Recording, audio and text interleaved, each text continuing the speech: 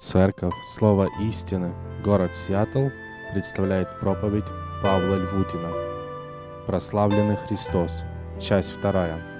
И сегодня мы продолжаем восхищаться Богом, восхищаться Его красотою, восхищаться Его благодатью. Вы помните, эти праздничные дни мы с вами посвятили тому, чтобы еще раз посмотреть на славу прославленного Иисуса Христа. Дело в том, что главным врагом нашей духовной жизни является ложное представление об Иисусе Христе. Ничто так сильно нас не поражает, как ложный взгляд на Иисуса Христа. Именно поэтому Писание настойчиво и постоянно предупреждает нас против лжеучителей. Порой, читая Священное Писание, складывается такое впечатление, что данное предостережение о лжеучителях является главным призывом для христиан. Вы помните, в Нагорной проповеди Христос говорил о том, чтобы люди, они могли убегать или беречься от лжеучителей. Христос говорит: «Берегите лжепророков, которые приходят к вам в овечьей шкуре, в овечьей одежде, а внутри суть хищные волки». Апостол Петр также напоминал или наставлял верующих людей, чтобы они берегли свое сердце и береглись от этой реальности. Во втором послании, заканчивая послание, он пишет: «Итак, вы, возлюбленные, будучи предварены о сем, берегите, чтобы вам не влечься заблуждением беззаконников и не отпасть от своего утверждения». Апостол Павел также предупреждает верующих людей достаточно сильными словами. Филиппийцам он говорит: «Берегитесь псов, берегите злых делателей, берегитесь обрезания». Под выражением «берегите псов» он говорит именно о лжеучителях, которые приносят другое совершенно учение о Христе и о спасении. В конце своей жизни любящее сердце апостола Иоанна также предупреждает об этой реальности. 1 Иоанна 4 глава, он говорит: «Возлюбленные, не всякому духу верьте, но испытывайте духов, от Бога ли они, потому что много лжепророка появилось в мире». Если посмотреть на все эти предостережения, то можно заметить, что главная истина, которую пытаются атаковать лжеучители, это истина о Христе. Они предлагают совершенно другого Христа, совершенно другое спасение, совершенно другую цель искупления. Именно мы в прошлом воскресенье говорили о том, что все наше богословие и вся наша практическая жизнь, она будет отражать важную истину, что мы думаем о самом Христе. В прошлом воскресенье я говорил, что ложный взгляд на Христа стал основной причиной отвержения Иисуса Христа. Люди имели ложный портрет Христа, именно поэтому он в их сознании не совпал с реальностью Иисуса, которого они видели. Именно поэтому нечасто его спрашивали: «Ты ли Христос?» Их образ Христа, он не совпадал с тем, что они видели.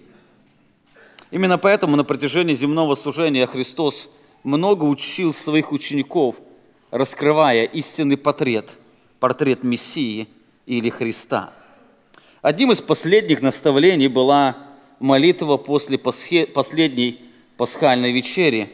Мы в прошлом воскресенье читали, хотел бы сегодня еще раз, чтобы мы могли вникнуться в эти слова Иисуса Христа, которые Он говорит последнюю вечерю. Иоанна 17 глава, будем читать с 1 стиха, именно этот текст будет продолжением нашего сегодняшнего исследования.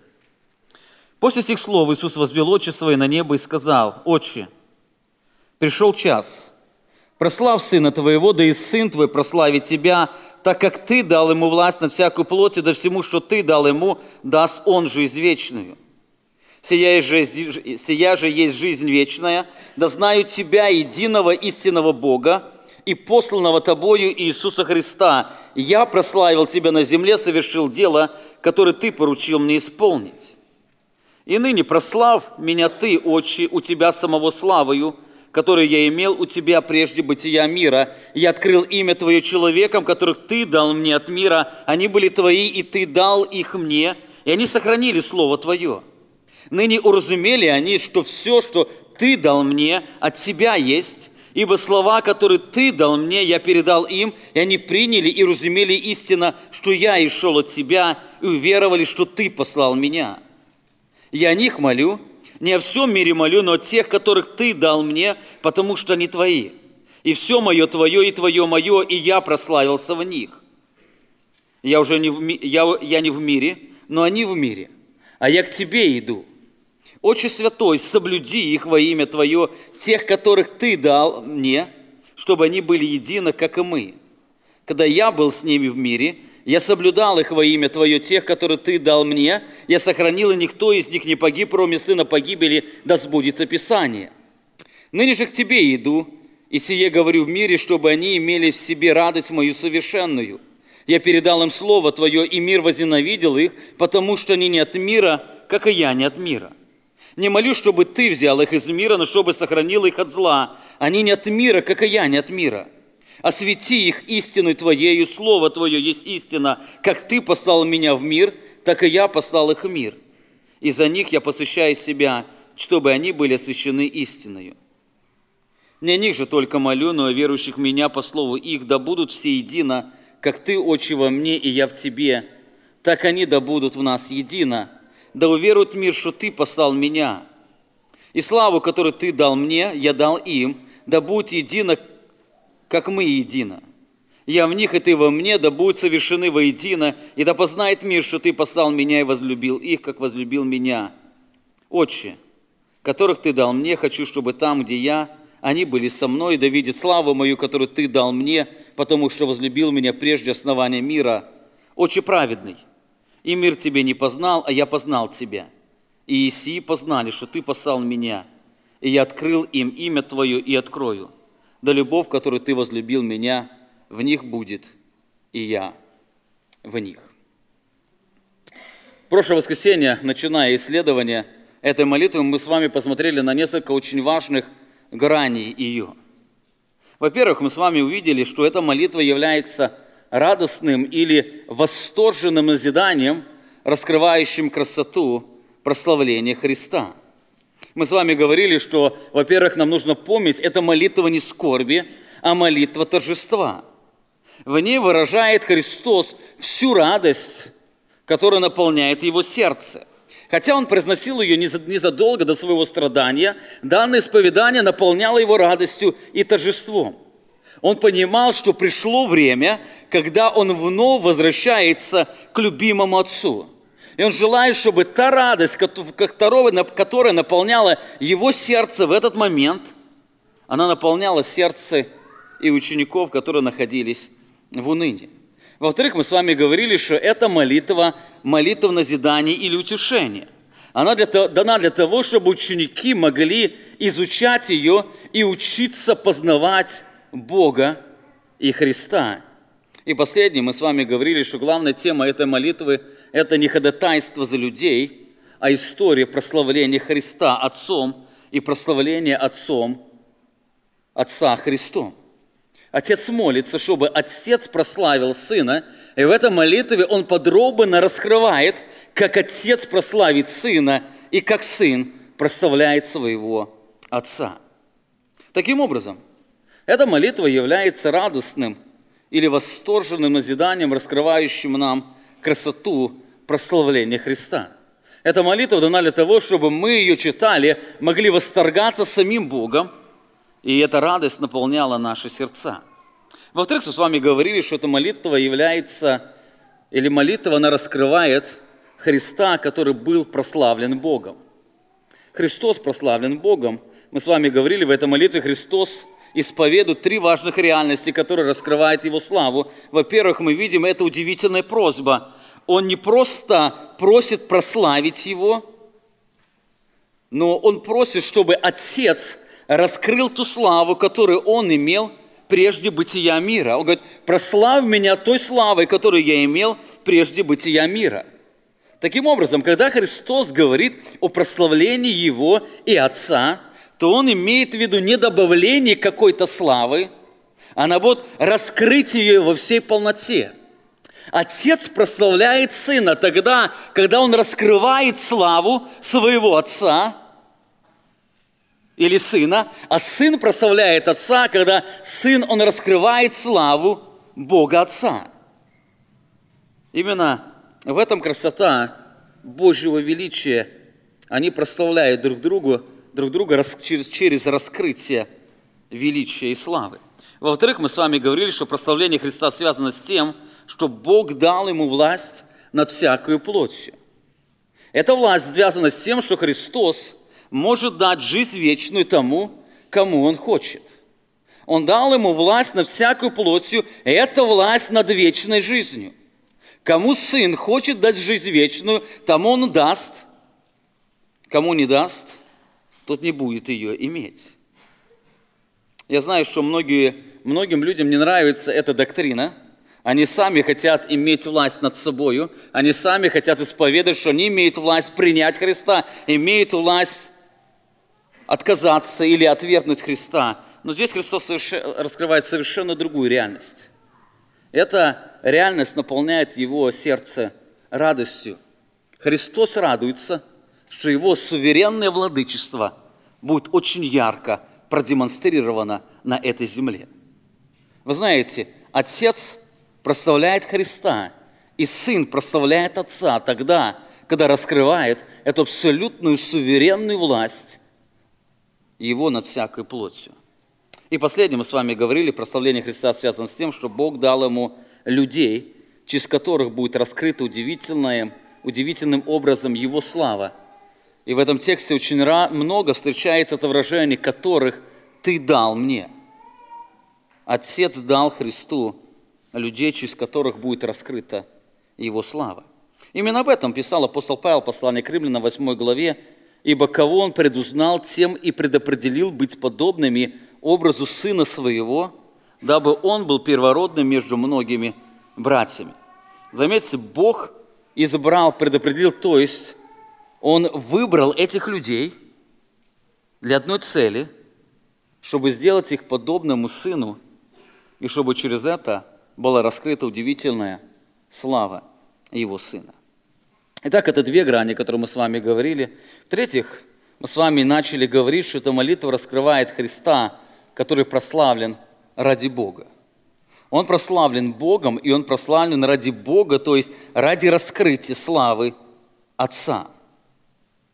Христос говорит, после сих слов Иисус возвел очи свои на небо и сказал: «Отче, пришел час, прославь Сына Твоего, да и Сын Твой прославит Себя». Другими словами, Он говорит: раскрой славу Твоего Сына, который Он имел прежде бытия мира, да и Сын раскроет славу Твою, которую Ты имеешь. Как Сын прославит Отца? Как Сын раскроет удивительную славу своего Отца? Об этом сказано во 2 стихе. Он продолжает, говорит: «Так как Ты дал Ему власть над всякую плотью, да всему, что Ты дал Ему, даст Он жизнь вечную». Бог дал Ему власть над всякой плотью, чтобы всему, что дал Ему Бог, Он дал жизнь вечную. Именно через это будет раскрыта удивительная слава Бога Отца. Мы видим, что Отец прославляется тогда, когда Христос дает жизнь тем, кого Он дал Ему. Таким образом, Отец прославляет Сына, даруя Ему власть над вечной жизнью, а Сын прославляет Отца тем, что дарует эту вечную жизнь тем, кто бы дал Ему. Именно в этом удивительная истина. Не спасенный прославляет Бога, а Бог через спасенных прославляет себя. Не спасенный прославляет Бога, но через спасенных Христос прославляет Отца, Отец прославляет Сына. На эту реальность неоднократно указывал Христос в своих проповедях. Вы помните, один из примеров является притча о потерянной овце, которую мы находим в 15 главе. Христос говорит: «Кто из вас, имея 100 овец и потеряв одну из них, не оставит 99 в пустыне, не пойдет за пропавшей, пока не найдет ее, а найдя, возьмет ее на плечи свои с радостью, и, придя домой, созовет друзей и соседей, скажет им: порадуйтесь со мною, Я нашел мою пропавшую отцу, сказываю вам, что так на небесах более радости будет об одном грешнике кающемся, нежели о 99 праведных, не имеющих нужды покаяния». Заметьте, он говорит о радости, которую будет иметь на небе, и эту радость, как дальше говорит, будет иметь ангелы. Не только ангелы, но все небо, оно будет торжествовать. И оно будет торжествовать, это торжество будет связано с покаянием грешников. Сегодня можно часто услышать, что грешники своим покаянием могут привести небо в движение. Я был неоднократно на инновационных собраниях, когда грешникам говорили: вы сегодня своим покаянием или выходом вперед, или поднятием руки, или повторением молитвы за проповедником можете привести небо в движение, приводя этот текст. Но знаете, здесь сильный запах человекоцентризма. Здесь Христос раскрывает совершенно другую реальность. Здесь эта история не о человеке, это история о самом Христе. Если вы посмотрите на начало диалога или причину, почему Христос рассказывает эту притчу, то вы заметите, эта притча связана с раскрытием славы самого Иисуса Христа. Так посмотрите сам на этот текст, который использует Христос, или на эту иллюстрацию. Что сделала овца, чтобы ее нашел пастырь? Совершенно ничего. Здесь не сказано, что пастырь радуется, потому что овца вернулась домой. Радость не в этом. Причиной этой радости являются не грешники, а Христос, который дает жизнь тому, кто дан был ему Отцом. Эта радость связана с самим действием Иисуса Христа. Эта радость или эта реальность еще ярче отражается в следующей притче о драхме. Христос продолжает эту иллюстрацию, чтобы люди могли правильно понять и увидеть Его красоту славы. Он говорит: или какая женщина имеет 10 драхм, если потеряет 1 драхму, не зажжет свечи и не станет мести комнату искать тщательно, пока не найдет. А найдя, созовет подруг и соседок и скажет: порадуйтесь со мною, я нашла потерянную драхму. Так, говорю вам, бывает радость у ангелов Божьих об одном грешнике кающемся. Опять задайте вопрос. Что эта монета сделала, чтобы нашла ее хозяйка? Я думаю, ничего, кроме того, чтобы продолжать валяться в грязи. Именно эта радость, она связана с искупительным действием самого Иисуса Христа. Таким образом, мы видим, что Христос прославляет Отца тем, что дает жизнь вечную тем, кто бы дал Ему. Христос говорит также в этой молитве, в 4 стихе: «Я прославил Тебя на земле, совершил дело, которое Ты поручил мне исполнить». Если вначале, в 1 стихе Христос говорит: «Прославь Сына, да и Сын прославит Тебя», то здесь Христос уже утверждает о свершившемся факте: «Я прославил Тебя на земле». Он утверждает, что Он уже прославил и прославил Бога Отца тем, что Он совершил дело, которое Отец поручил Ему исполнить. Обратите внимание, здесь еще эти слова Христос говорит еще до распятия. Многие эти слова, они сразу относят к распятию, что Христос прославил Отца тем, что умер на кресте. Но эти слова Христос еще говорит до распятия. Он говорит, что Он еще и прославит. Но в этот момент Он говорит, что «Я прославил Тебя, я уже совершил дело, которое Ты поручил мне исполнить». Возникает вопрос, что Христос совершил?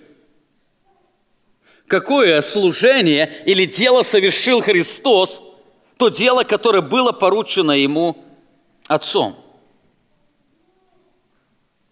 Вы помните, Христос уже сказал, что Бог прославляется тогда, когда Христос дает жизнь вечную.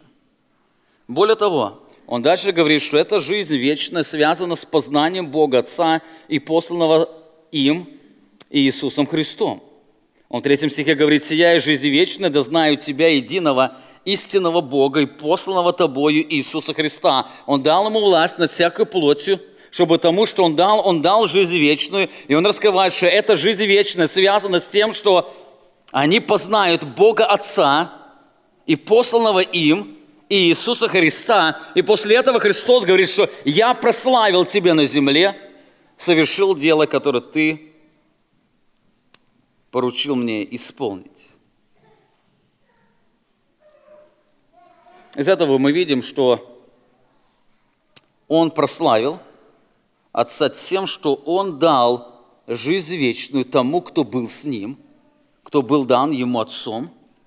И Он прославит дальше Бога через то, что Он обеспечит или даст жизнь вечную тем, кто бы дал Ему Отцом. Но как Он это сделал?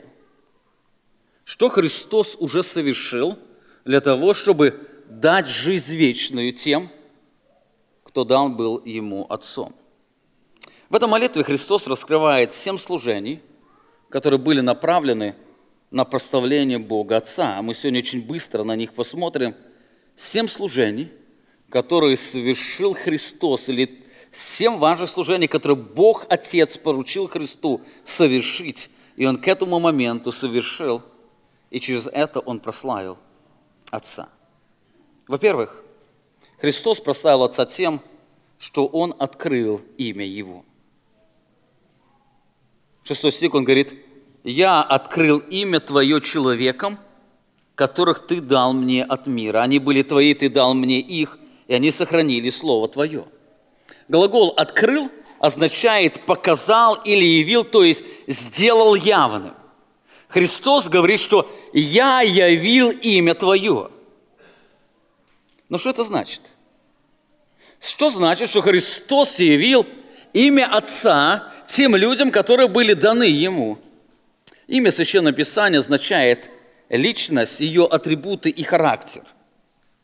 Так Христос говорит: «Я открыл истинную природу Тебя. Я явил собою Тебя, Твою природу, Твой характер, Твою личность». Вы помните, об этом Иоанн неоднократно писал в этой книге. В самом начале он говорит в 18 главе, 18 стихе: «Бога не видел никто никогда, единородный Сын, сущий в недре отчим, Он явил». Бог был невидим, но Иисус Христос, придя на эту землю, Он явил самого Отца.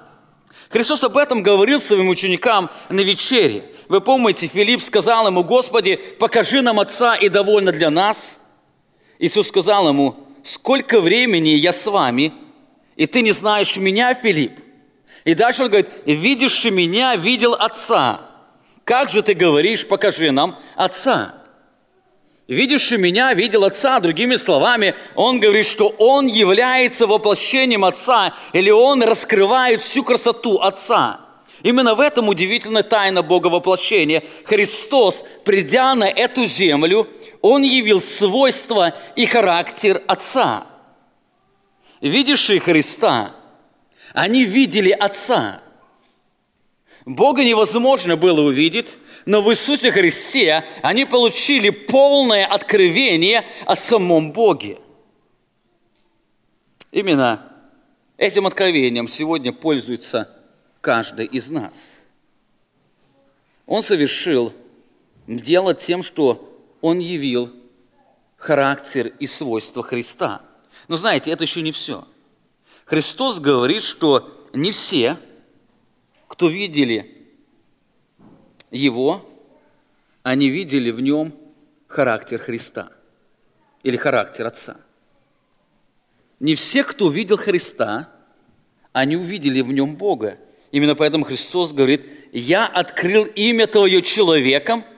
И дальше говорит, что не всем, а человекам, которых Ты дал мне от мира. Христос открыл славу Отца не всем, но тем, которые были даны Ему Отцом.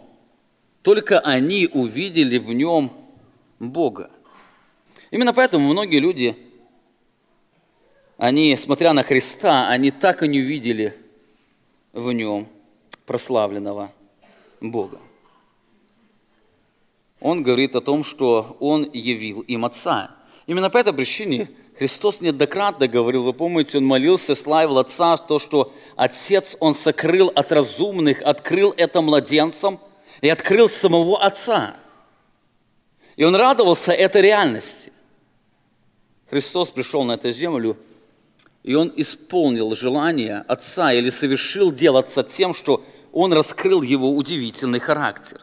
Итак, во-первых, Христос прославил Отца тем, что открыл Его имя тем, кого Он дал Ему. Он открыл Его имя тем, кто был дан Ему. Во-вторых, Христос прославил Отца тем, что Он передал Слово Его. Христос пришел на эту землю, во-первых, чтобы явить самого Отца, Его характер. Во-вторых, Он пришел не с пустыми руками или устами, Он пришел для цели, чтобы передать Слово, которое дал Ему Отец. Он в 7 стихе говорит: «Ныне разумели они, что все, что Ты дал мне, от Тебя есть». Почему? Потому что слова, которые Ты дал мне, я передал им. И они приняли, уверовали истинно, что я и шел от Тебя, и уверовали, что Ты послал меня. Обратите внимание, здесь сказано, что они уверовали или познали. Что познали ученики? Или во что они уверовали? Во-первых, здесь Христос говорит, что они уверовали, что все, что Отец дал Христу, от Отца есть. Заметьте, сказано: «Ныне уразумели они, что все, что Ты дал мне, от Тебя есть». О ком это? О ком здесь Христос говорит? Здесь говорится о тех людях, которые были даны Ему. Так они уразумели, что всем, кому Христос, или всем, кому Христос даровал жизнь вечную, они были Богом даны. Таким образом, они познали, что не они сами избрали Бога, а Он их избрал. Они не просто поверили в Божье избрание, но они в этом избрании увидели самого себя. Ныне разумели они, что все, что Ты дал мне, от Тебя есть.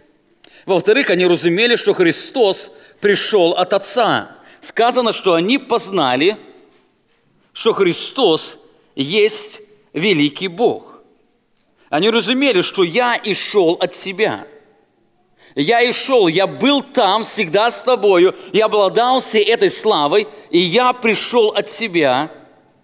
То есть они поверили, что Христос является Богом или Божьим Сыном, и Он обладает всей божественной славой.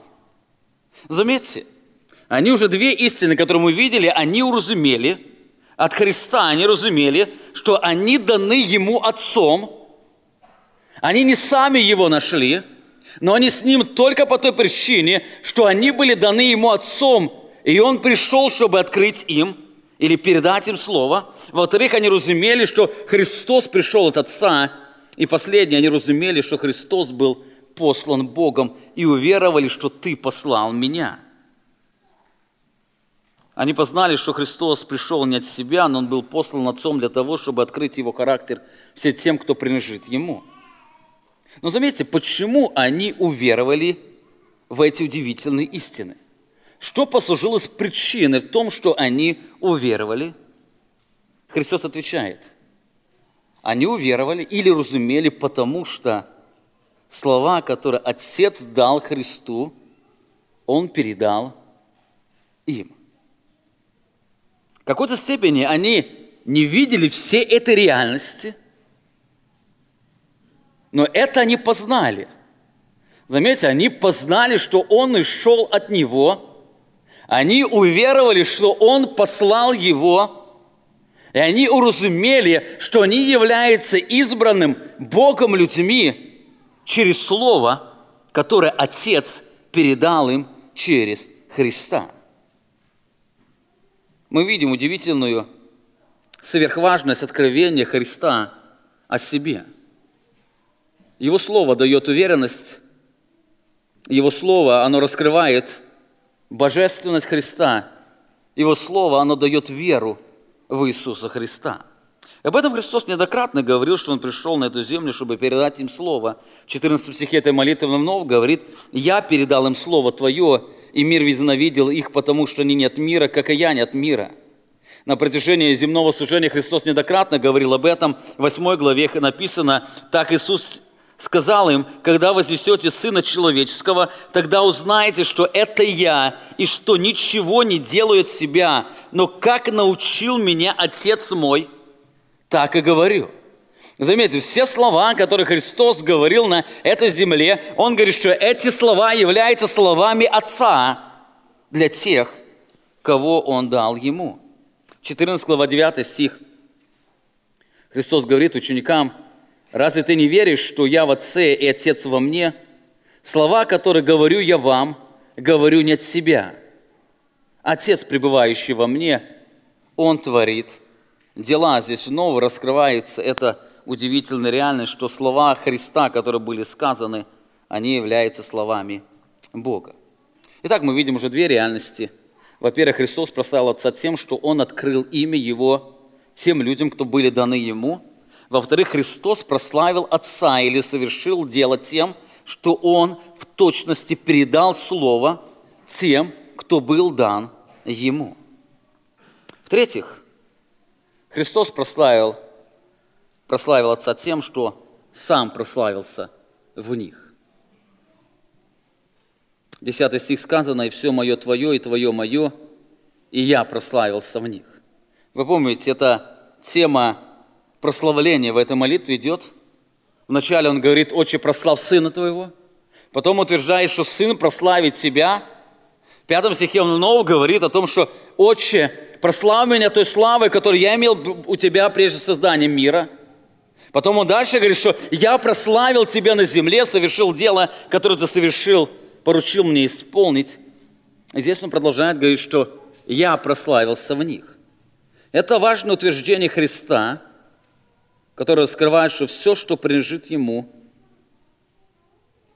оно принадлежит Отцу. Заметьте, он сначала говорит, что все мое Твое, а Твое мое. Все, что принадлежит Отцу, оно принадлежит Христу. И все, что принадлежит Христу, оно принадлежит Отцу. И после этого Христос говорит, что «Я прославился в них». Кто-то спросит, как Он прославился? Как Он прославился в них? И ответ мы находим выше, в чем здесь сказано: Он прославился тем, что даровал им жизнь вечную. Послушайте, Христос прославляется в нас тогда, когда дарует нам жизнь вечную. Здесь нельзя сказать наоборот, что Христос прославляется в нас, когда мы принимаем жизнь вечную. Совершенно нет. Христос прославляется тогда, когда Он дает жизнь вечную. Об этом Христос говорил в самом начале этой молитвы. После этих слов Иисус возвел очи свои на небо и сказал: «Отче, пришел час, прослав Сына Твоего, да и Сын Твой прославит Тебя, так как Ты дал Ему власть на всякую плоть, и до всему, что Ты дал Ему, даст Он жизнь вечную». И здесь Он утверждает, что «Я прославился, я раскрыл самого себя, я раскрыл это удивительное спасение тем, что я дал им жизнь вечную». В этот момент мы можем быть уверены, что все эти ученики, они были возрожденными людьми.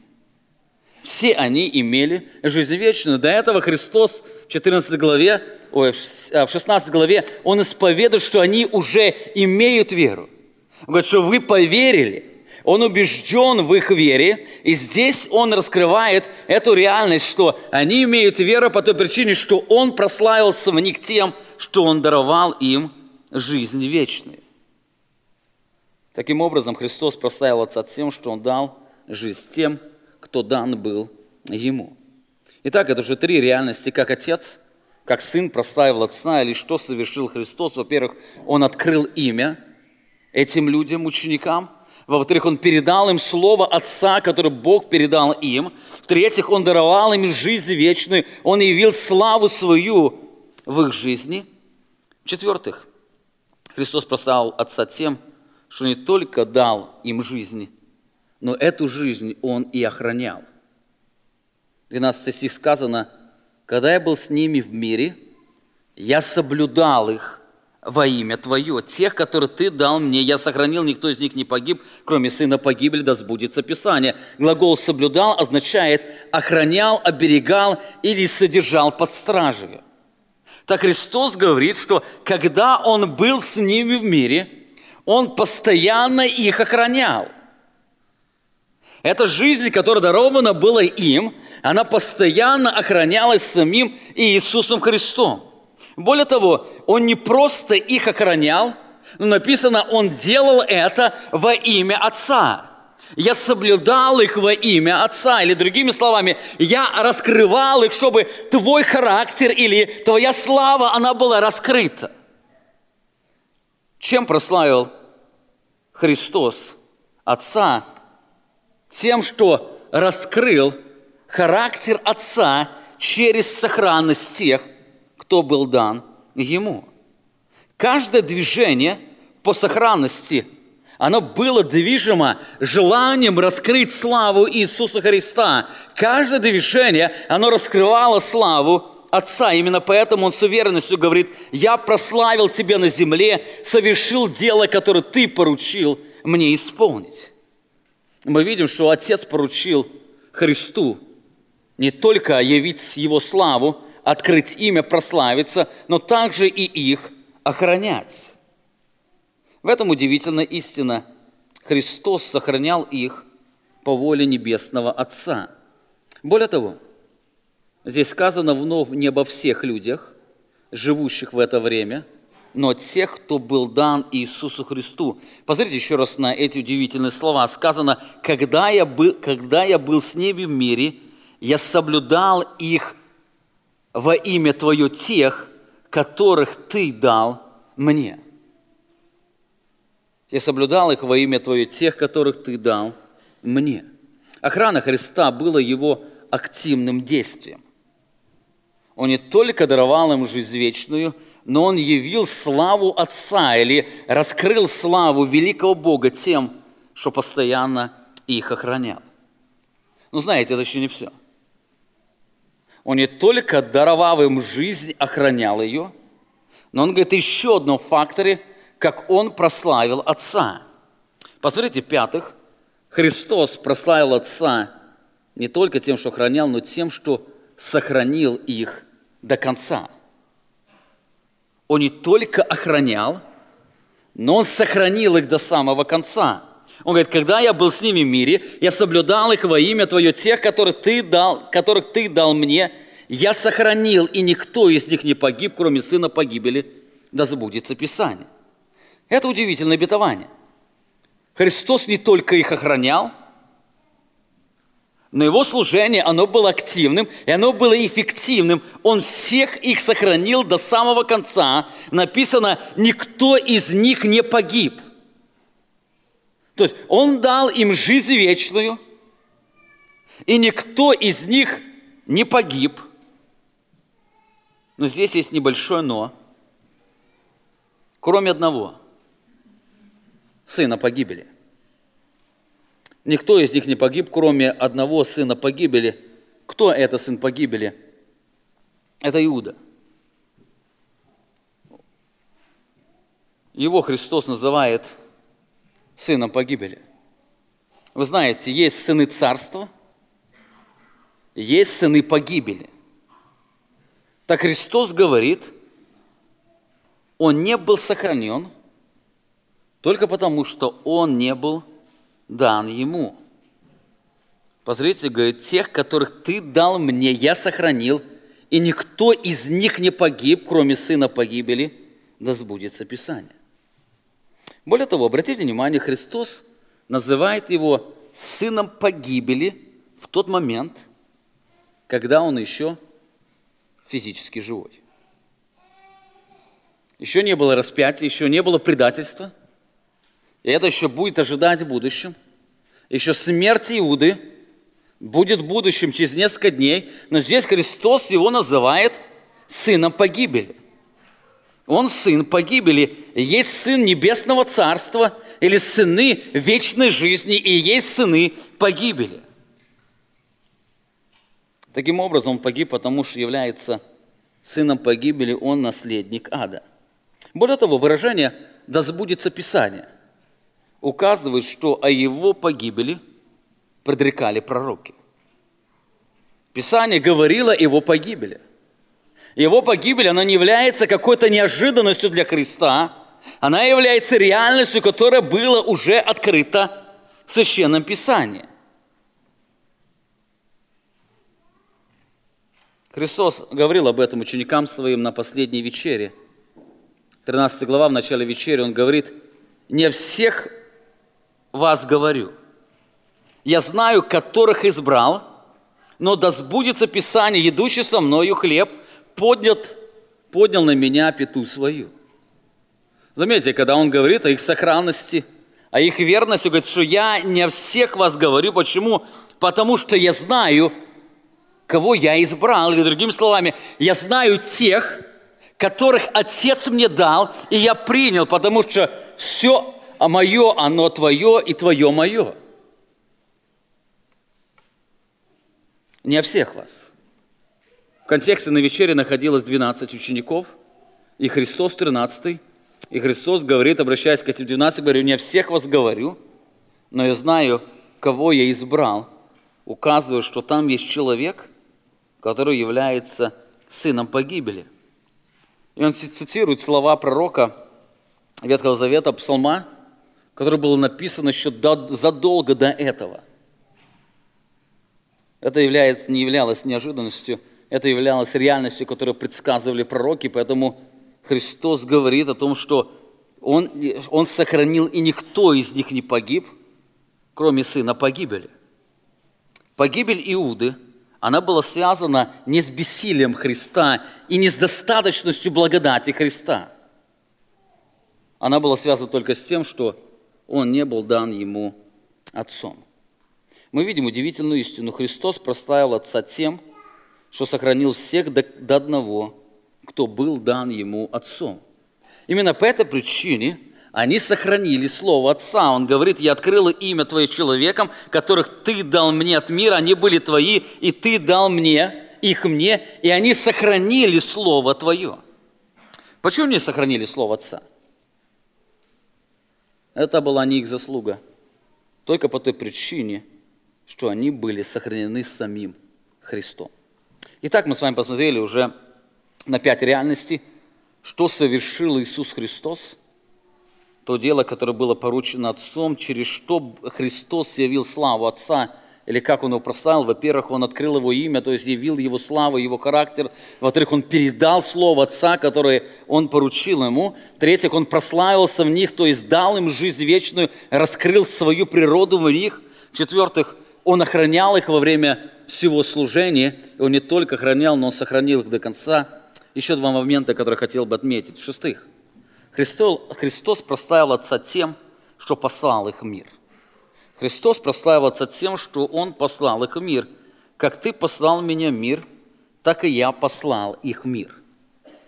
Возникает вопрос, когда это произошло? Когда Христос послал их в мир? Очень многие ссылаются на слова Матфея 28:28, где Христос говорит: «Идите, научите все народы». Но эти слова сказаны уже после воскресения. Но здесь Христос говорит: «Я уже послал их в мир». Это глагол законченного действия. Это уже совершено. Он уже совершил дело, которое Отец поручил его исполнить, и Он уже послал их в мир. Когда это произошло? Это прошло во время земного служения. Я приведу вам один из текстов, который раскрывает время, когда Христос посылает своих учеников. Это было уже незадолго до последней вечери. Матфея 10 глава, Он описывает 16 стих. «Вот я посылаю вас, как овец среди волков. Итак, будьте мудры, как змеи, и просты, как голуби. Вот я посылаю вас». Это Его посланничество. Он посылает их. И читая дальше слова, мы видим, это посланничество не относится к служению во время служения Христа или во дни жизни Христа. Это относится к будущему. Он в 17 стихе дальше говорит: «Остерегайте же людей, ибо они будут отдавать вас в судилище, и в синагогах своих будут бить вас, и поведут вас правителям и царям за меня для свидетельства перед ними и язычниками. Когда же будут предавать вас, не заботьтесь, как или что сказать, ибо в тот час дано будет вам, что сказать. Ибо не вы будете говорить, но Дух Отца вашего будет говорить вас. Вот и посылаю вас, как овец среди волков. Это было посланничество Христа, это было выражением Божьей воли. Христос посылает учеников, как своих посланных в этот мир. Именно поэтому они стали называться апостолами Иисуса Христа, что значит посланные Иисусом Христом. Все они были посланы Христом, и Христос их уже послал еще до совершения, до своих страданий, до пасхальной вечери. Он послал их в этот мир, и Он раскрыл эту реальность, которая будет там. И поэтому они были названы апостолами или посланными Иисуса Христа. После воскресения, когда Христос с ними вновь встречается, Он уже не посылает их, но Он дает им подробное описание, для чего они были посланы. Посмотрите, Матфея 28 глава, 19 стих сказано: «Итак, идите, научите все народы, крестя их во имя Отца и Сына и Святого Духа, уча их соблюдать все, что я повелел вам, и сея с вами во все дни до скончания века». Здесь в этом тексте, если посмотреть в оригинал, здесь только одно повеление: научите все народы. Здесь сказано, как это сделать. Два действия, которые Он говорит, это крестя и уча соблюдать все, что я повелел вам. Два причастия, которые раскрывает глагол «как учить» или «как делать их учениками». Но самое первое причастие, которое переведено у нас как глагол повелительного наклонения, оно раскрывает, когда это делать. Точнее, можно перевести так: «Итак, когда будете идти, делайте их учениками». Здесь и Христос использует глагол пассивного залога. Другими словами, они точно пойдут, потому что Отец проявит силу, и они посланы или водимы Духом Святым, они точно пойдут, потому что до этого сказано, что «мне дана всякая власть на этой земле». Таким образом, мы видим, что Христос прославил Отца тем, что Он послал тех, кто был дан Ему в этот мир, для того, чтобы делать их, для того, чтобы делать учениками тех, кто был дан Ему. И последнее. Он не только послал их в мир, но также Христос говорит о том, что Он прославил Отца тем, что отдал жизнь свою за тех, кто принадлежал Ему. Он отдал себя или посвятил себя. 19 стих сказано: «Я за них посвящаю себя, чтобы они были освящены истиной». Кстати, обратите внимание, здесь есть интересная деталь. Глаголы «посвящаю» и «освящены». «Я посвящаю», чтобы они были освящены. Эти два глагола происходят от одного глагола «освящать», что значит отделять для чего-то, или «посвящать», отдавать для чего-то. Так Христос говорит, что Он отдает себя за них. «Я посвящаю себя за них». В настоящее время указывает, что Христос, Он полностью в этот момент отдает себя ради них. Он в этот момент посвящает себя ради них, чтобы они были посвящены Отцу в истине в будущее время. Более того, слово «освящены» или «посвящены» стоит в пассивном залоге, что это указывает, что это произойдет над ними без их участия. То есть они отданы Богу только потому, что Христос отдал себя за них. Здесь раскрывается удивительная истина заместительной жертвы Иисуса Христа. Христос говорит: «Я посвящаю себя за них, чтобы ты посвятил себя истиной». Или «Я отдаю себя за них, чтобы ты отдал их в истине». Это заместительная жертва Христа. Он отдал себя, чтобы Отец отдал нас или даровал нам спасение. Но о ком здесь идет речь? о ком Христос говорит: «Я за них посвящаю себя». В контексте более узком смысле здесь говорится об учениках Христа. Он продолжает говорить из ученика Христа. В более широком смысле он здесь говорит за всех тех, кто был дан Ему. Он отдает себя за всех тех, кто был дан Ему. Так Христос посвящает себя за тех, кто был дан Ему Отцом, чтобы они были отданы Богу. Здесь снова раскрывается совершенное служение Христа. Христос прославляет Отца тем, что отдает себя за тех, кто был дан Ему. И об этом Христос говорил во время земного служения. Иоанна 10 глава 14 стих. «Я есть пастырь добрый, и знаю моих, и мои знают меня, как Отец знает меня, так и я знаю Отца, и жизнь мою полагаю за овец. Есть у меня и другие овцы, которые не сего двора, и тех надлежат мне привести, и они услышат голос мой, и они будут одно стадо и один пастырь».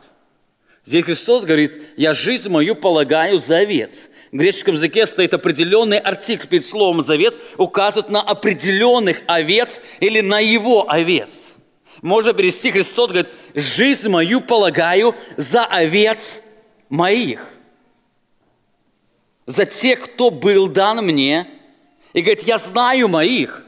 Я всех знаю, за кого я жизнь свою отдаю. И я знаю их, как Отец знает меня». Это говорит о совершенно полном знании. Так Христос прославил Отца тем, что посвятил себя за тех, кого дал Ему Бог. Именно в этом красота Евангелия. Послушайте внимательно. Когда Христос умирал на кресте, или когда Христос отдавал себя, Он не думал в этот момент о человечестве в общем. В этот момент Он думал персонально о каждом, кто был дан Ему Отцом. Другими словами, когда Христос умирал на кресте, Он думал лично о вас. Когда Христос посвящал себя, Он посвящал не просто за людей, Он посвящал лично за вас. Именно поэтому Христос говорит о себе: «Я прославил Тебя на земле, совершил дело, которое Ты поручил мне исполнить». Христос полностью исполнил все, что было Ему поручено Отцом. Именно через это Он прославил Его. Заметьте, мы говорили о 7 важных истинах, которые раскрывают, как Отец прославил Его. Во-первых, Отец, Он раскрыл славу Отца, Он передал Слово Отца, Он дал жизнь вечную, то есть Он прославился в них, Он охранял эту жизнь, Он сохранил их до самого конца, что никто из них не погиб, никто не потерял или не лишился этой жизни.